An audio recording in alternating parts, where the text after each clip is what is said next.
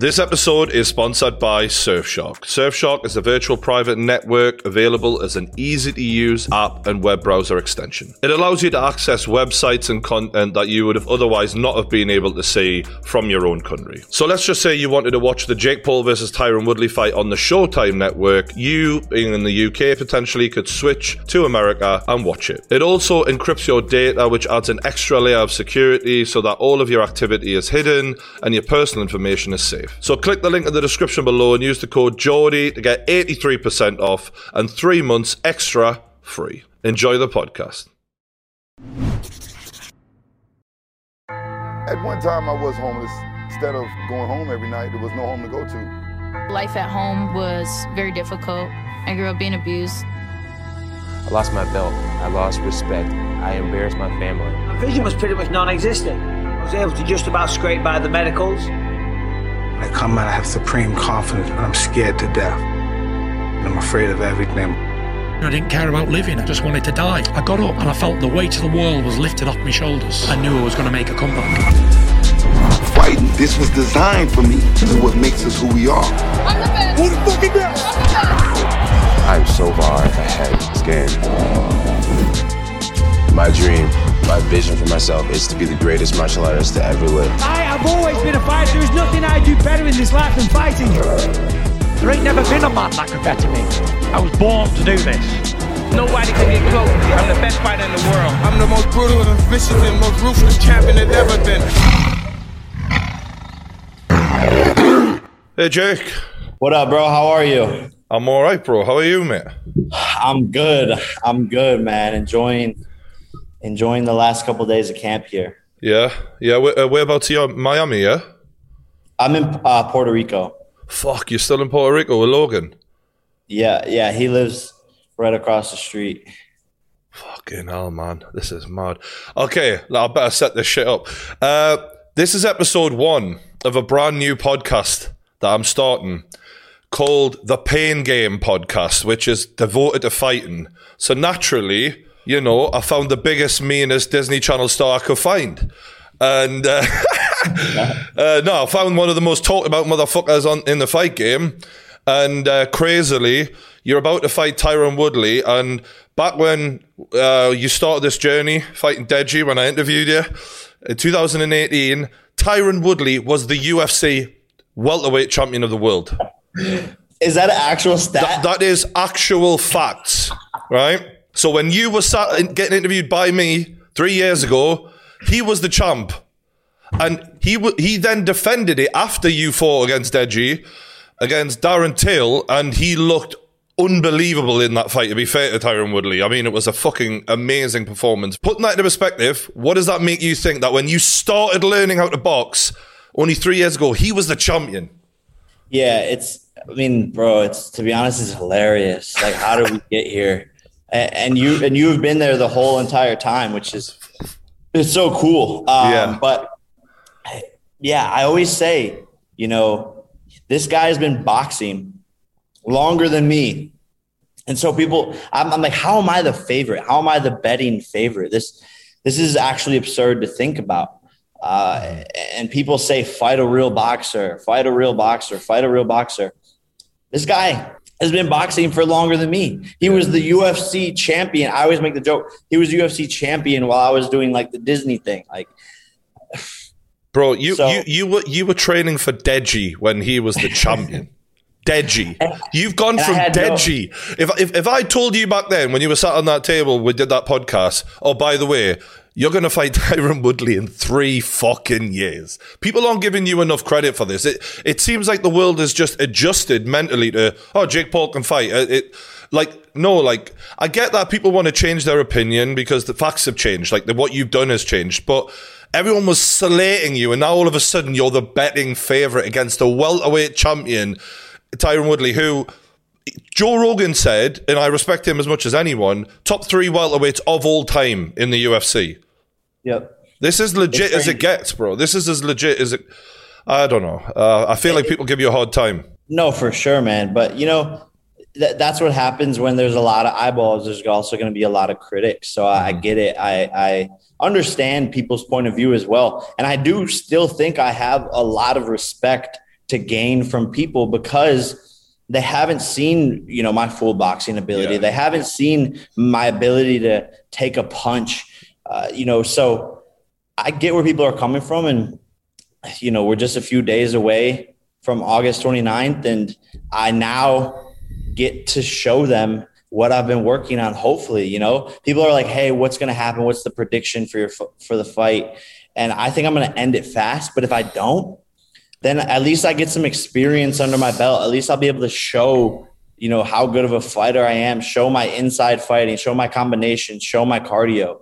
So I feel like I'm just getting warmed up, but it's already at such a big level. It's crazy. No, nobody's really expecting this to end fast outside of your camp. I think a lot of people are looking at this going, now we're going to see what Jake Paul is made of, because the path of resistance Tyron Woodley should put up, very least they're expecting a couple of rounds where they can see more of your weaknesses. But do you think that the reason you're the favorite is just because of you've had an easy go of it in many people's eyes? They haven't had any damage and that sort of thing. Yeah, I think that, and I think people just seeing how seriously I take it and how dedicated I am to it, and how I've turned my whole life into this. People were so used to the Jake Paul, like partying, doing music videos, making YouTube videos, getting in trouble. I've shifted my whole entire life around into just boxing. And I think people see that. And I don't think people understand the mind state of what you were as well at that time. Is like, you weren't just leading a chaotic lifestyle because it was fun. I mean, obviously that was part of it, but you knew, if I make my life this way, it will help with content. I feel anyway that's the way I always looked at you. Like, you had a life that was conducive for entertainment. Now it's conducive to being a better fighter. No, for sure. You're spot on. My life previously was built around how do we entertain the world? Mm-hmm. If you filmed my life now, if I was vlogging my life now, people would be like, this is the most boring shit ever. What is he doing? Like, he's going on a jog. Okay, he's in an ice bath. Okay, he's sparring. Okay, he's sleeping. Okay, we're done here. This ain't daily vlogging content right now. So let's go back to the Ben Askren fight. I mean, you won me $14,000 that night, right? Legit. This is no word of a lie. I knew you were going to fuck this guy up, and I won poker the day before, and I won $7,000, and I was going to put one on you, and I was like, God, if I don't put the lot on, I'm going to regret this, because I know he's going to win, so fuck it. So thank you for the money for a start. Jake, you smoked Ben, but there was a fair bit of action beforehand that people sort of forget because it was that killer blow. When you look back at that fight and analyze it, what do you think? I think I was just getting warmed up, to be honest. But from what I was doing, I was striking good. I was doing all the right things in the moment. There, just getting really picky with myself. There's definitely things in that 1 minute, 1 minute and a half round where I could have done better for sure. But again, that first round is usually just to feel the guy out and to see what's going on and to see how they're moving, to see what punches they're throwing.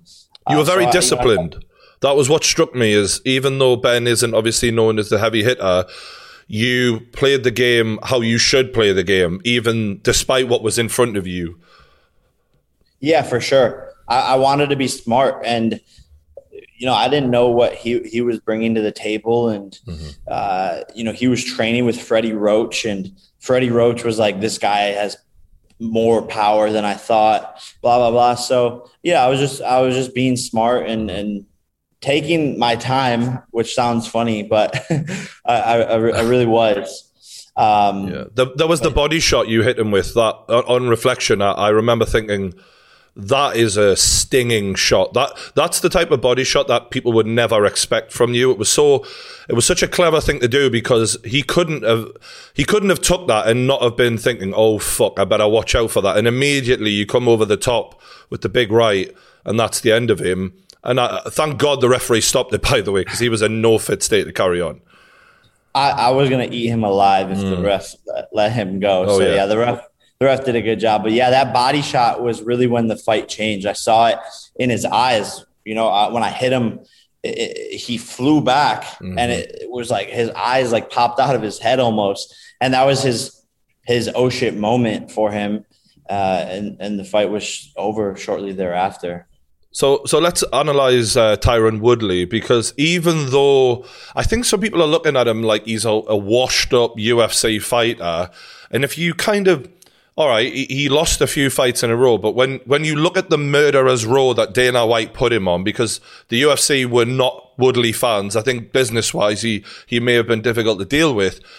Everyone he fought, like after the Darren Till fight, was top 5 welterweights. He hasn't become a journeyman by any stretch of the imagination, in my opinion. When you look at Colby Covington, Kamaru Usman, Gilbert Burns, and Vicente Luque, he put up a good fight against them all. I mean, he went the distance with Usman and almost the distance with Covington for an injury. If you go out and do what you say you're going to do, a lot of those welterweights are going to have to look at you and go, fuck, like, I didn't do that. Yeah, that's what I plan on saying in my post-fight win speech is like, look, after I finish him is like, look, Kamaru Usman, the big bad welterweight, couldn't even finish this guy, and I did.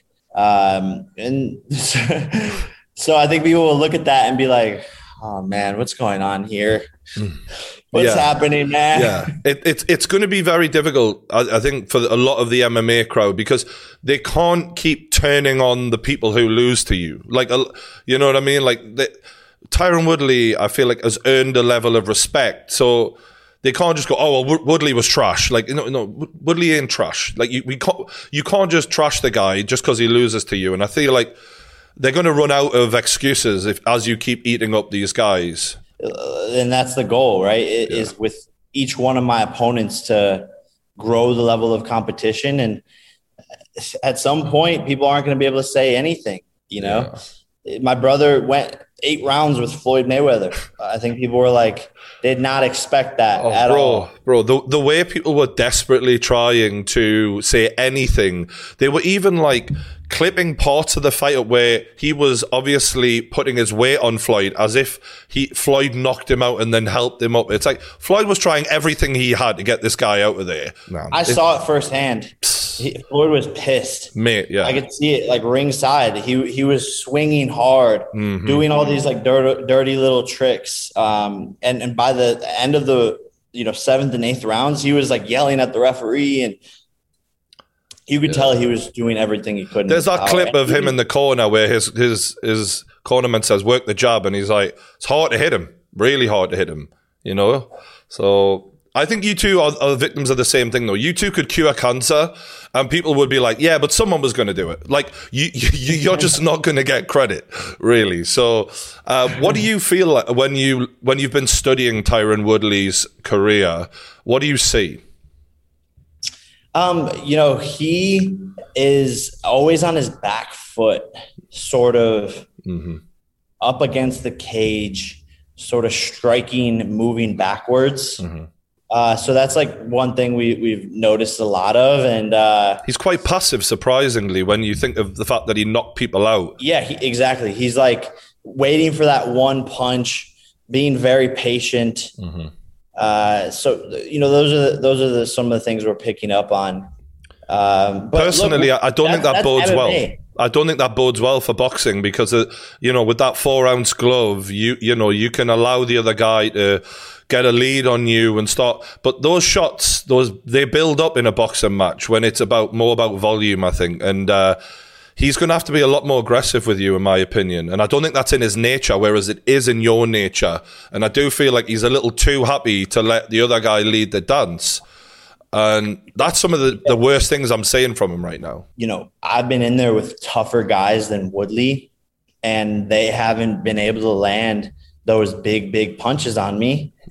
And so that builds a confidence in me. If I can hang in there with these guys who are faster and more skilled than Tyron, then I think the fight on August 29th should be easy. And that's my mentality. Train at a level higher than what your opponent is, and the fight night becomes the easiest day of training camp. Yeah, if I was a Woodley fan, my worry would be is also, I feel like if you get the lead on him and you start dominating, the likelihood of him turning it around is highly unlikely. Once his head goes down a little bit in fights, he stays in it, but I think he stays in it with a view of just don't get knocked out, just try and stay alive. He doesn't commit enough to really try and turn the fight around. And I think mentally, when I've seen you guys face to face, you seem to have an edge. Do you feel that when you're looking at him in his eyes? For sure, 100%. And I think that will only get exposed more during fight week. You know, as we get closer to the fight, you start to see people's like real emotions, because you can play a character, but even still, I saw a guy who was just like, I don't know how to describe it, but just not fully there in that, in those present moments, and not fully understanding what this fight is. The real telltale fight of Woodley's for me was that last one, Vicente Luque, where everyone said, "Oh, you have to come out a bit more aggressive. You know, this is it. If you don't win this one, you're getting cut."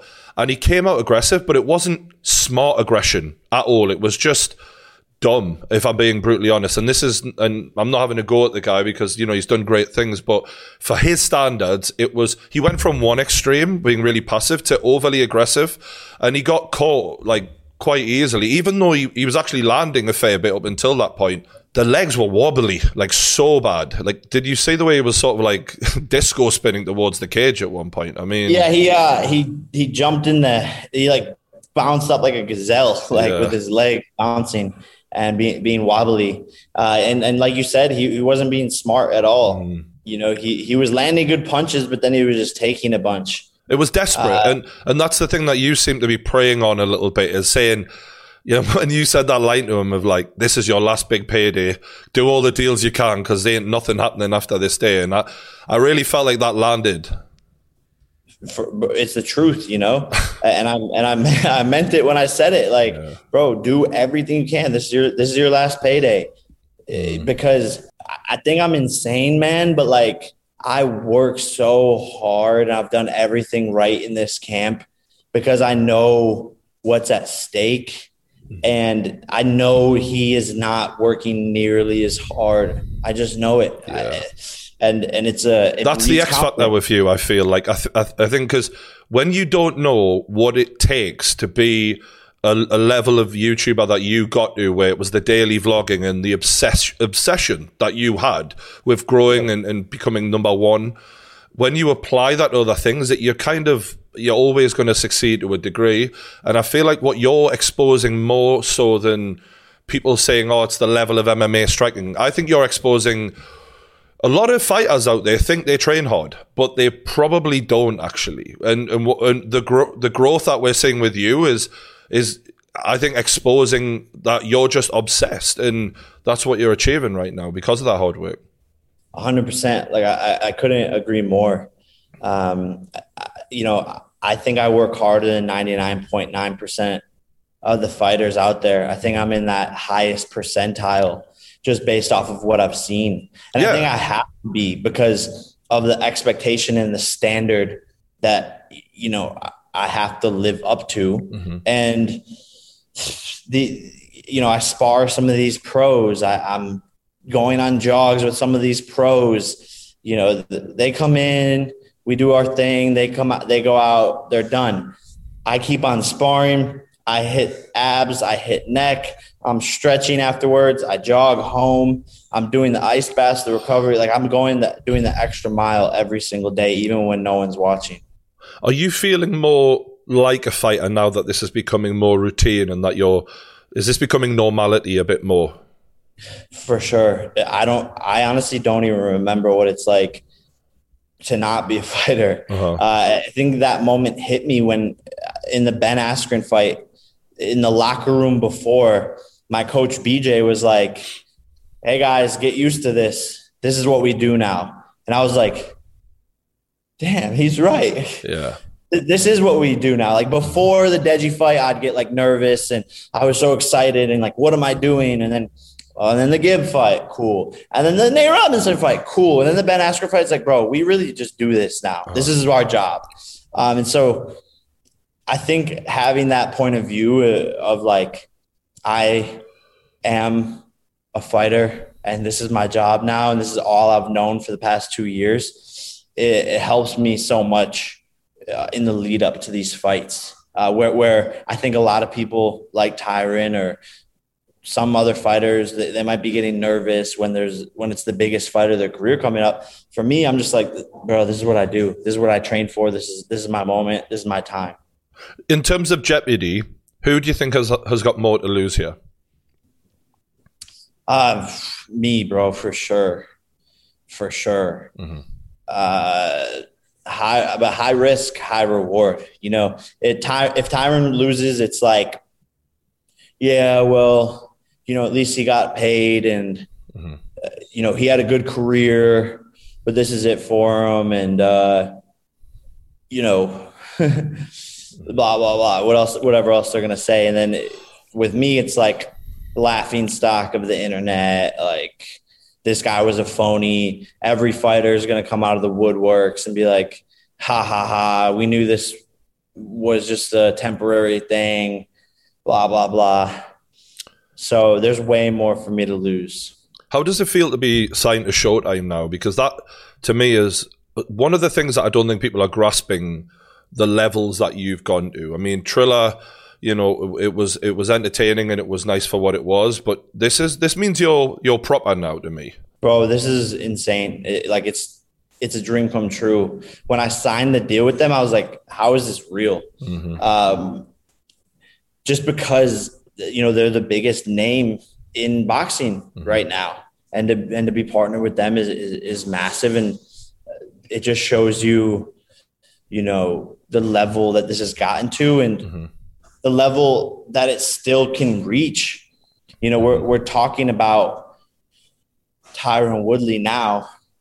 I would, you know, don't be surprised if we're sitting here back on this podcast in 2 years and we're like, yeah, so you're 10 days away from Canelo and with Showtime, and you're getting paid $100 million for this fight. What's that like? You know what I'm saying? Like, that's very possible. So it's just crazy that, like, I've taken that first step in that direction to make this a possibility, and it's a dream come true.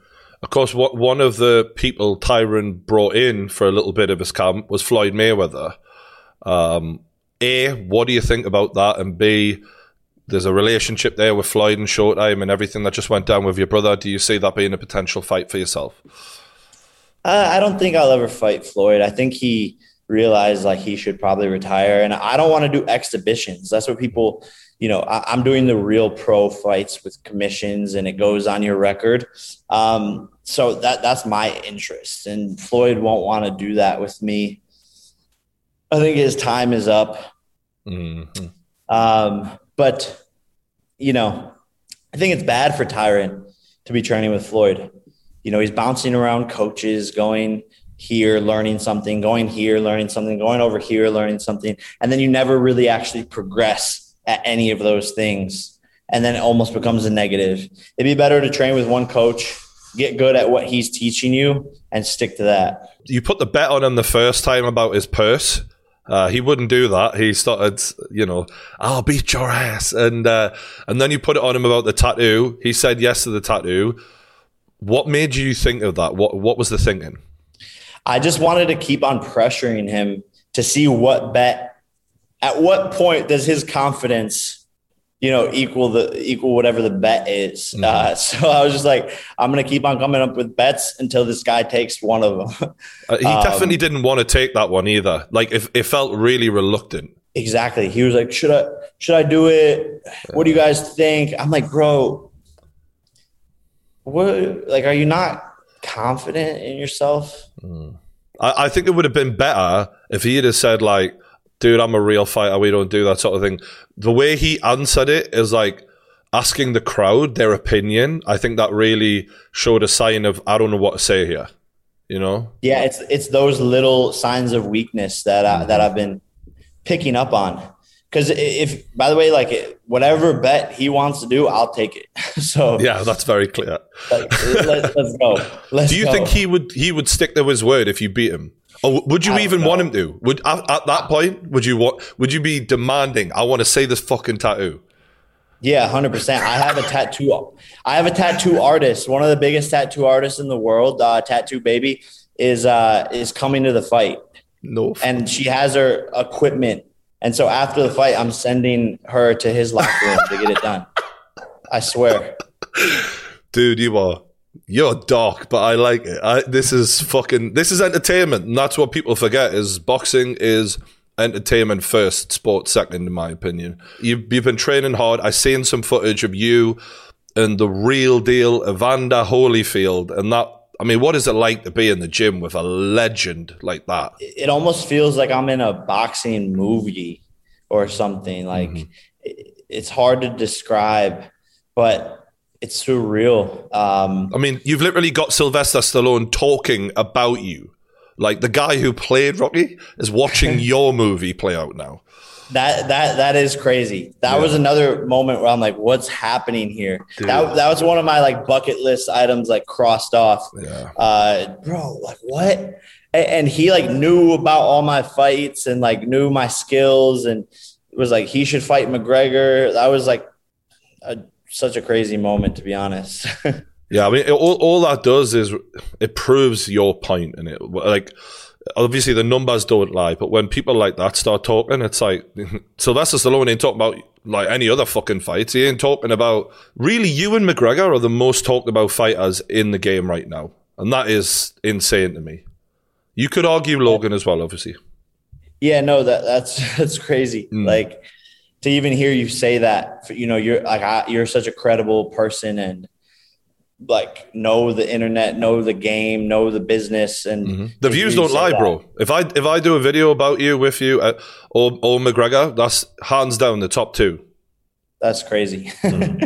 Hey, let's go, baby. Mate, respect, mate. You've done it. Despite, I know people will say, "Oh, you're sucking them off to me in the comments." I don't give a fuck. Like, I just say it how it is, and the facts are the facts. So, credit to you. You've been working hard, bro, and that dedication's paying off. And one of the things I've seen that came out in the last week was a former coach of Tyron Woodley, Faraz Sahabi, who I previously mentioned to you in the last show we did, who picked against you, I think, last time. He's come out and picked against you again, and he's also said, which this really pissed me off actually, he thinks you're on performance enhancers. I don't know if you've seen this comment from him. He didn't at any point say why, in terms of why he thinks, like he never said he looks a certain way. He just said, oh, those guys, you know, it's boxing. And I just thought to have no basis to say that really shocked me, but I wanted to know how it feels for you to have that labeled at you. Yeah, I look at it as a compliment, right? These MMA guys are running out of excuses on why their guys are losing. And to make a claim like that out of nowhere just shows like he should be embarrassed. You know, my manager texted me that I woke up in the morning and he was like, George St. Pierre's coach is saying that you're using PEDs. FYI.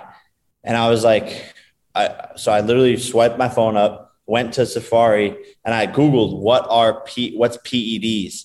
And I swear to God, I swear on my mom's life. And it says performance enhancing drugs. I'm like, oh my God. Like these guys are trying to do anything at this point to discredit me, to make me look stupid or to make any excuse. And what the crazy part about it is like, dude, these are real pro fights. Like we get drug tested. So how can you even make this claim? Like you know, it's clout. Well, his point, when I watched the video, his point was that, oh, it's not as stringent as the UFC testing. But, you know, my point to return to that would be, do your fucking research. Like, how old are you, Jake? 24. Right, you're a very young guy, okay? Since I've known you, your physical body, obviously it's changed a very small amount from all of the training that you've done, but it's hardly like you've packed on 20 pounds of muscle.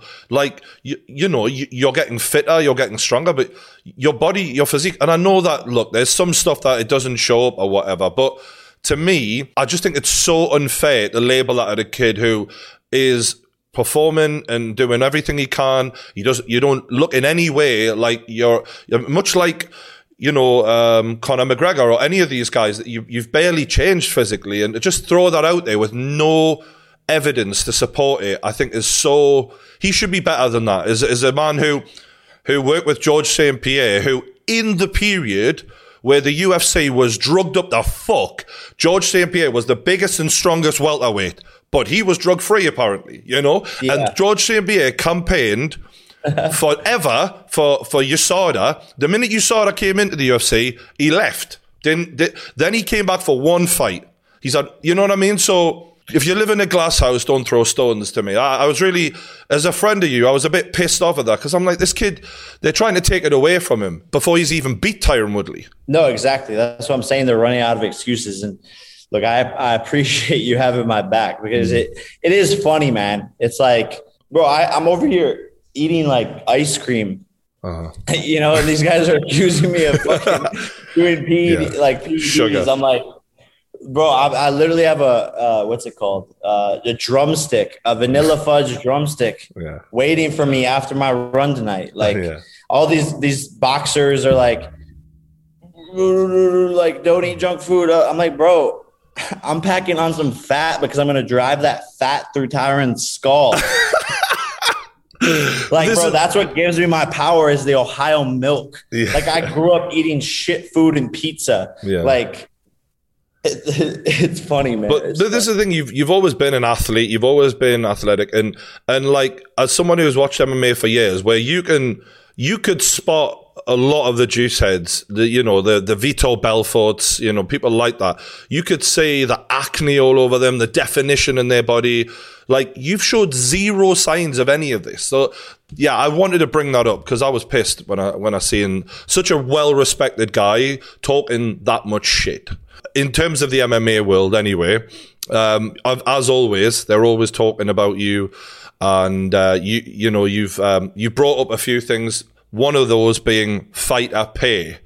Now, I wanted to touch on this because I think you've been winning some people over with this, and it's quite interesting to see people go, fuck, like, this guy is using his voice to speak out on our behalf when the people who we need to speak out on our behalf as fighters, the Conor McGregors of this world, ironically, sit silent as long as they're taken care of. But you're actually trying to be a bit of a voice for fighters. What made you want to go that route?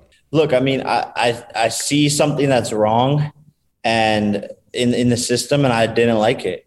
I see how hard these fighters work. I know how hard it is to be a fighter. I know how expensive it is to be a fighter.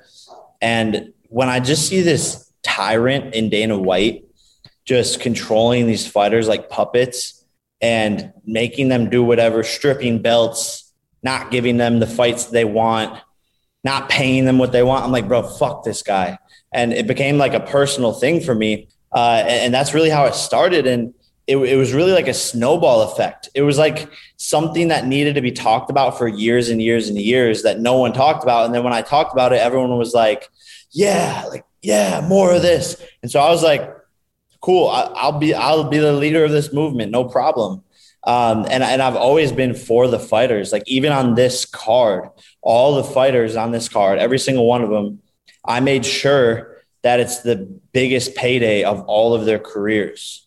And that money it's coming out of my pocket at the end of the day.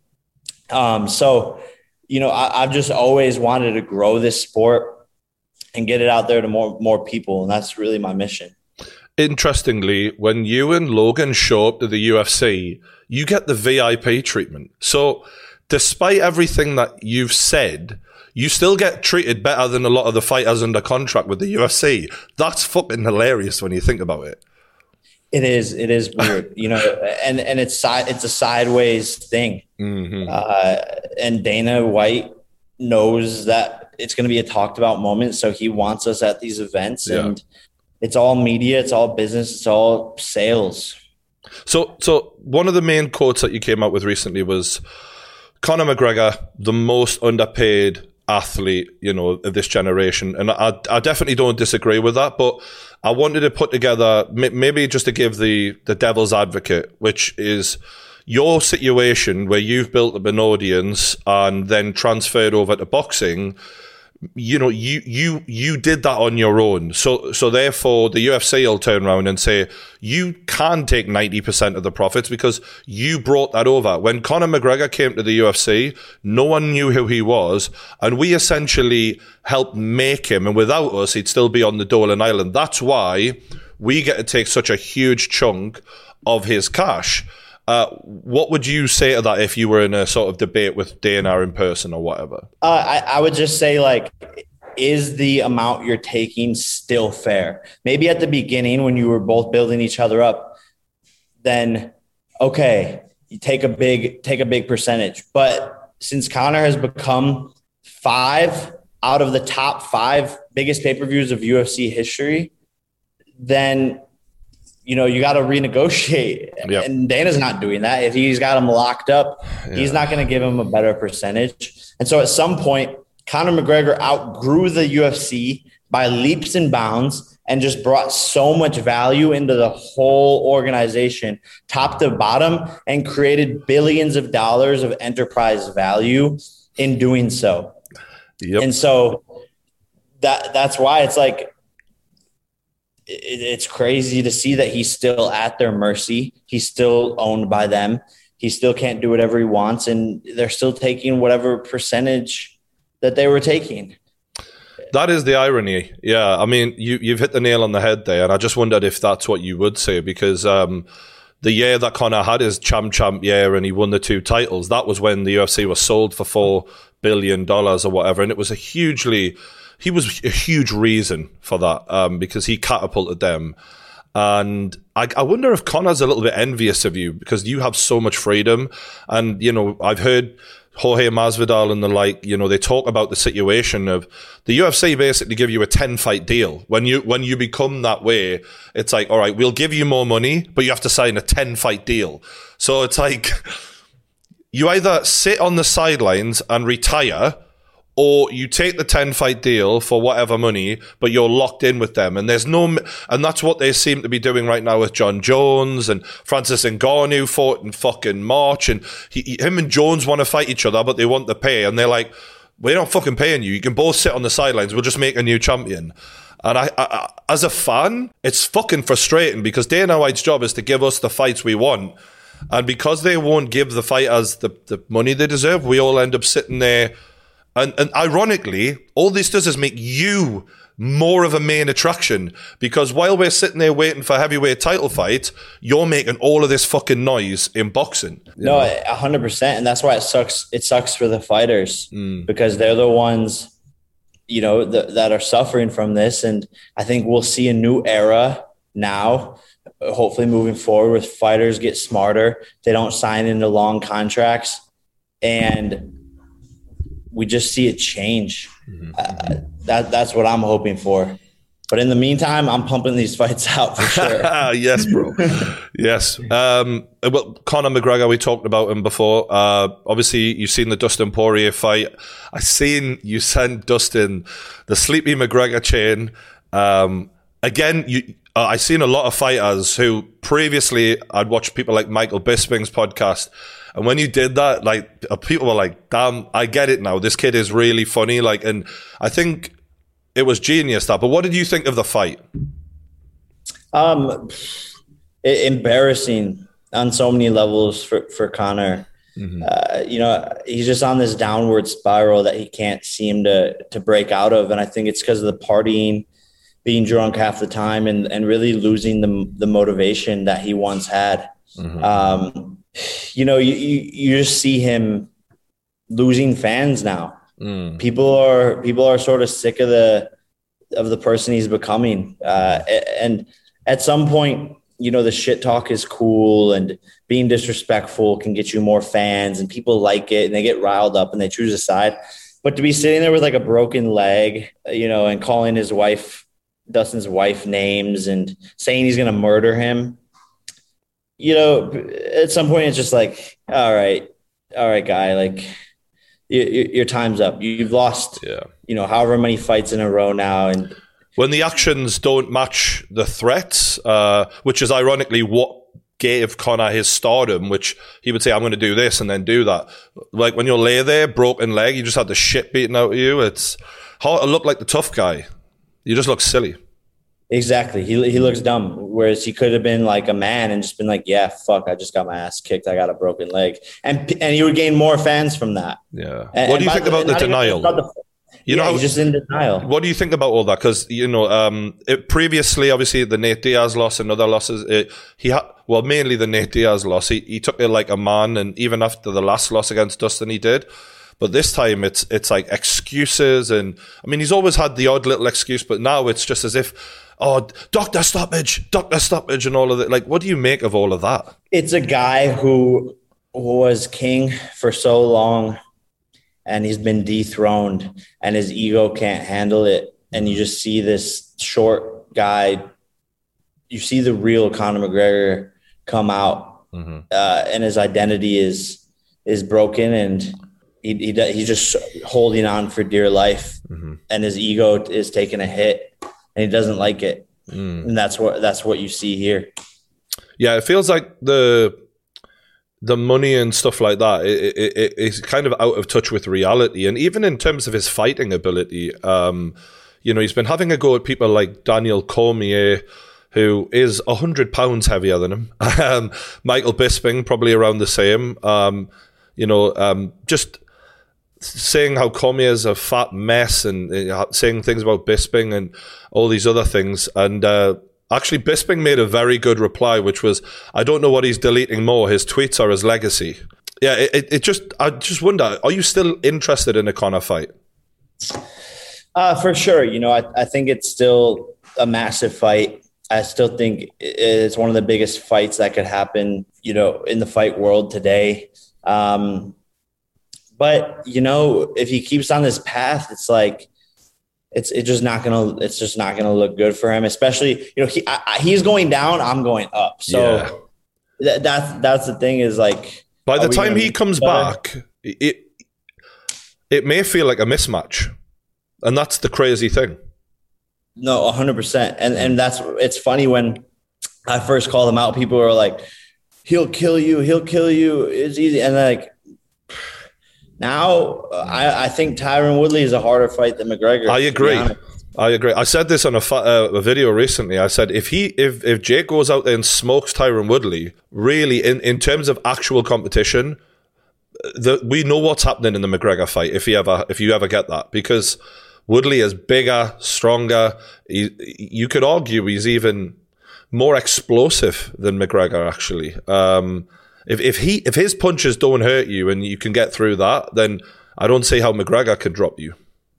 Exactly. We're thinking on the same wavelengths here. So it'll be interesting to see how this plays out, man. But I have to take care of business, Sunday, August 29th, and the history will write itself. What is your prediction for when McGregor does return to the sport? How do you see... Because he thinks he's going to walk into a title fight or whatever. Like, how do you see the basically the end of Conor's career in the UFC? I think he'll come back again and get pummeled in the first round again, to be honest. I really do. His chin seems to be gone. Like, even before the leg break, he was already getting his ass kicked. Yeah, that's the thing that he's sort of trying his best to not acknowledge is he's saying things about the leg and whatever, but ultimately when Dustin started putting it on him, he clinched first and he had to go for the guillotine because Dustin was taking him down, and then that was just non-stop ground and pound. And I've been a big fan of Conor, and I'm just sort of, like you say, I'm sort of done. You know, I just feel like if he took that like a man and shook Dustin's hand, I'd have been like, yeah, fair play. No, but when you can't admit you've just been beaten, you get sick of that as a fan. It's a lack of reality. It's like the boy who cried wolf. You can only say so much to the point where it just becomes annoying at some point, no matter who you are. You've given a bit of a hit list recently, which I find very fascinating. And I know there's some names on this list that really seem to trigger people. I'm looking specifically at people like Canelo and Gervonta Davis. What made you put them on the list? I think where this is heading, I've just set a goal of, I think, becoming a world champion just for fun. And I love the way you word that shit. That's going to piss so many people off. But it would just be hilarious. Like, oh yeah, everyone said he couldn't do it, so I just do it just to prove everyone wrong and just be like, yeah, I'm a world champion, like whatever, like yeah, I do this, and this. But Canelo and Jake Paul just seems like a fight to make, because he's been in there the past 2 times with guys who are good on paper, but who I believe don't bring the same level of a fight that I can bring to Canelo. I have a size advantage, and by the time that fight happens, I will be 10 times better than where I'm at now. Mm-hmm. Canelo can only get incrementally better at this point in his career, whereas I can get exponentially better. So I see that being a huge fight. From the business side of things, it makes sense. Mm-hmm. There's only a couple massive names in boxing, and he's one of them. I mean, the Billy Joe Saunders fight was interesting because Billy Joe obviously looked pretty good and then inevitably got caught. But Billy Joe doesn't hit hard. Like, that's just the reality of it. You know what I mean? And these guys are fighting at 168, right? Yeah. So, you get Canelo in there with me at, who knows what weight class we would fight at. But there's going to be a very, very big difference in size. And I truly believe I'll put up a better fight than Billy Joe Saunders. Am I a better boxer than Billy Joe Saunders? Time will tell. But sometimes, in this sport, you just got to make it a dogfight. And the boxing skill goes out of the window and it turns into something different. It turns into heart. It turns into will. It turns into determination. And that's where I think Billy, that's where he lost the fight. And I understand, to a lot of people watching this, they'll think you're deluded and crazy and all of that shit.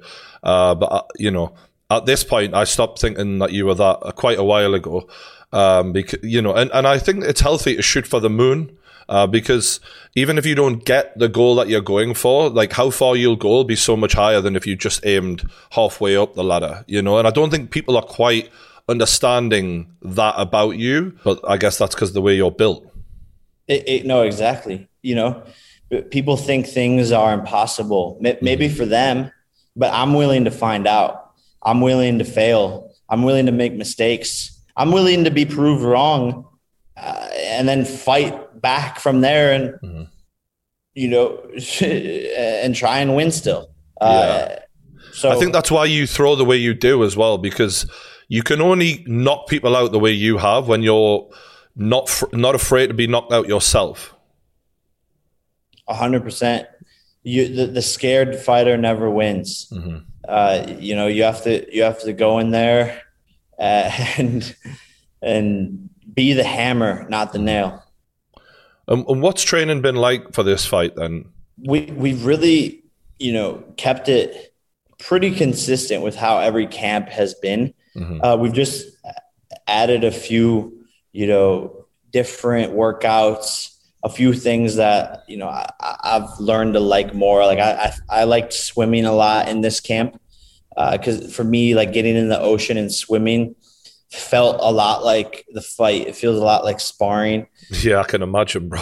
Because sometimes it feels like it's going for you, and other times you're fucking struggling.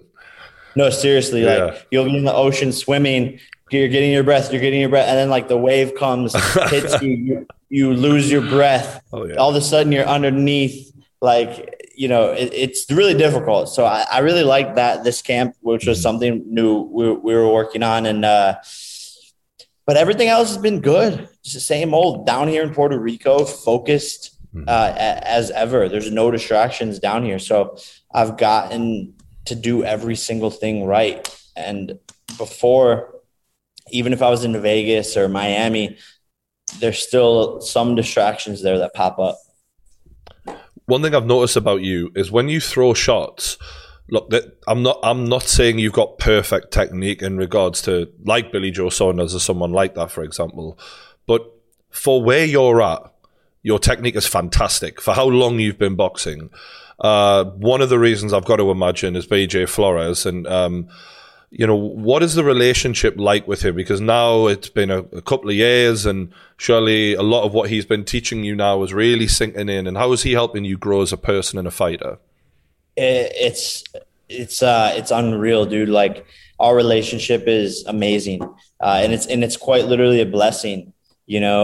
He's been such a guiding light through this whole entire process, and exactly like you said, at first you start slow. And you start to pick up on little things. And then you get to a point where you can learn faster. Everything flows off of the other thing. And you can actually implement the things you're learning into sparring. And so, he's been the major key in my skill and just my boxing knowledge, learning the sport, understanding the sport, loving the sport, watching the sport. I feel as if now if I became a trainer, I'd be able to be a trainer, like a legitimate trainer, just based off of how much boxing knowledge I have now.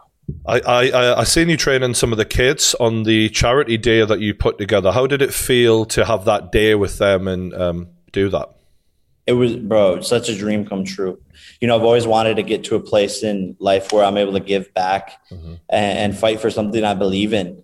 A lot of people are like, oh, isn't he a bully? Like, yeah, I was a bully, and I realized it wasn't cool. And I think it's a huge problem in our generation, and more so even the younger generation of kids being able to log on to Twitter from a anonymous Twitter name and rip people apart, bully people. It sucks to see. And so, yeah, it's my mission to leave an impact and to help fight back against bullying. And I see stuff where people are like, when I call out fighters now, they're like, oh, well, I thought you have a foundation to like not be a bully. Like, bro, I'm calling a grown ass man and saying like, I'll beat him up. Like, this isn't bullying. This is like part of my job. This is part of the business. Should random kids be bullying each other? No. Can boxers insult each other? Yes. But yeah, man, it's been really good to see, and it's very fulfilling. I got a lot out of that day. And when they say when you give, you get, and it's the most true thing ever.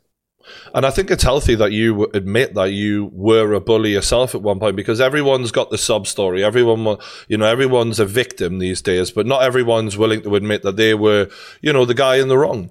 And seeing someone with your fame say, I fucked up, I did this, with so many people who look up to you, I think it's great that you've held. And look, who hasn't said something shitty or done something shitty before in the past like that? So good on you, mate. Thank you, man. Yeah. No, exactly. And it's recognizing that, and sometimes people don't even think that they're bullying. Sometimes you don't even realize it, and that's what I want to spread awareness on. Like, I'm sure there's people in the comments roasting each other on this exact video.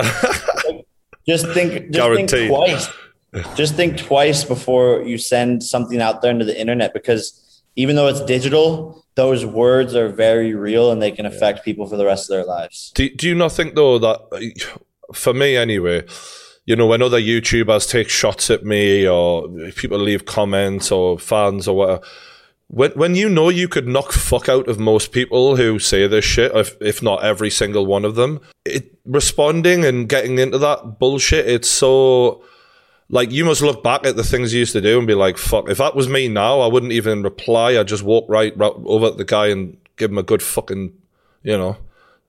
For sure. Yeah. You know, exactly. And that's part of the foundation is like, if you become confident enough through the sport of boxing, which is what I did, which is how I gained a lot of confidence, start boxing. It's going to grow your confidence to the point where even if you are getting bullied, then you don't really care. I could give a shit what people say about me now because I've gotten to this point, but it took me a while to get to that place, and boxing helped me get to that place. So that is part of the foundation of why I think more people should box, because, you know, someone could say something, but you're just in the back of your head, you're like, yeah, I would beat this guy up.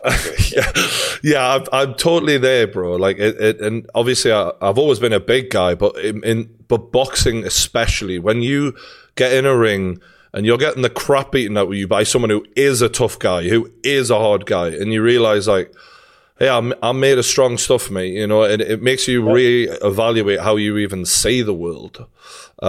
Which ironically is why I called this podcast The Pain Game, because the coach I was with at the time told me, you know, there's only one way to learn, and that's to go through pain. And once you do, you start seeing everything a bit more maturely, ironically, which, you know, fighting's supposed to be something we're not supposed to do. But I think it's the most natural thing in the world, weirdly. 100%, man. Yeah. What's the most common misconception that you think people have of you?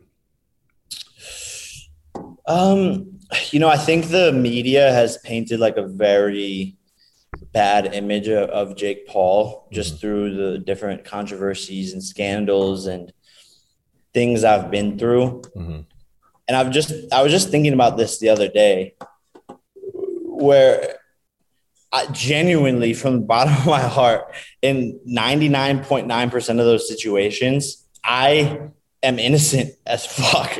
And like, I literally am getting framed, or it's making me look bad, or whatever. I don't want to say 99%, probably like 80% of those situations.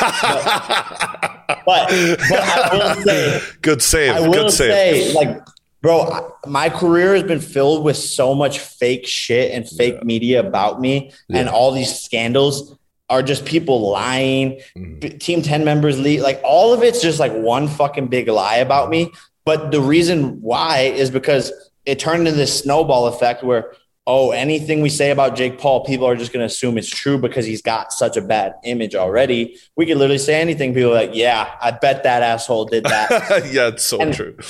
And bro, like, for example, the most recent thing, it's like the FBI raids my house. People are like, this guy's up to some shit. This guy, but he's a drug dealer. He's blah, blah, blah, like whatever. Bro, I didn't do a single fucking thing, and they raid my house. And I'm sitting there like, this is crazy. I'm the most innocent person in the world, and they just happen to raid my house. And sure enough, a year later, they drop all the charges. Yeah. Everything's all good. Like, of course, because I didn't do shit. And I feel like that's the story of my life. Yeah. This person says this person says that, this controversy, this scandal, we hate him here. This person said, all of it's a fucking lie. Yeah. So to answer your question, like, somehow I am I'm a good fucking guy. I know that. No one can take that away from me. Yeah. And somehow through the years, I have just been slapped like a bitch in the face with the media, and people just think of me as like a certain way, and it's not who I am, unfortunately. I'll admit I was cringe. I'll admit I've done some stupid shit, made some stupid videos. I've gotten into trouble here and there, and I've tried to learn from that, but like a lot of it is just. Yeah, I tell people this when people ask me about you, and I say, yeah, actually, you're seeing a fucking very small window of who Jake Paul is, and when he's hanging out with you, he's chill and just a totally different guy to when he's entertaining on camera, because that's time to show up. That's time to turn the volume up. But, you know, like anyone, like you say, your life right now is just chill. You're doing your work and that, and it ain't what people think. So I appreciate you saying that. And I know people will try and, you know, contradict you and all of that, but I get your point. And it's similar for, I think masculine YouTubers especially, when someone tries to pin something on you, it sticks a lot easier, if that makes sense, you know? Trust me, I know exactly. Yeah, when you're not the victim type of guy and you're not easily viewed as a victim, it's very hard to get sympathy. You know, no matter what happens to you, fuck you. That's what people say. Exactly. Okay. So just to round this up, bro, I really appreciate the time. I know you're training hard. How do you envisage the Tyron Woodley fight going? I think it'll be a short night. My goal is to get him out of there in less than 3 rounds. I think he's gonna, come out, be pretty sharp, and try to assess what I'm doing. But that'll be too much for him to even realize what he's got himself into. I think I'll hurt him in the first round. He'll make it back to the corner, be like, oh shit. Second round, I'll probably knock him down. He'll get back up. And then the third round, he just won't be able to withstand the damage anymore. I think as long as you establish the jab early on, he's fucked, to be honest with you. I think he's fast and he's got some nice moves, but ultimately, as long as you watch out for that right and you keep hammering him with the jab and then, do your thing where you get him with the right hand, I just don't see how he can handle when I watch the performances in his last fights and I see the power that you have and I see what's hurt him recently, I say I agree with you. And I know people might think I'm fucking sucking you off and all of that shit, but I've been honest with you. And when you fucked up, when you said, we've always had that kind of situation. So, but I really believe that this is another W coming to you, mate. And, good on you. Good luck to you. I appreciate it so much, man, and keep killing it. I hope everything's well in your life, bro. No, I appreciate you, man. And I'll let you go, and hopefully we'll catch up afterwards, and I'll get a little recap from you when you're making the next big fight. Let's do it, bro. All right. Take care, bro. And that was Jake Paul on episode 1 of the Pain Game podcast. Thanks to everyone who's been supporting us fucking so much lately. I really appreciate all the love you lot give us. I couldn't do this without you, honestly. And with this, I just wanted to create something that was separate from the regular podcast, where I could do shorter interviews, catch up with some fighters I know, pre-fight, post-fight, meet new fighters I haven't interviewed yet, where I can do a lot more specific to the fight they've got coming up. And I'll keep the True Geordie podcast for like the long life story stuff where we get, sometimes fighters, sometimes, just lifestyle stuff like that.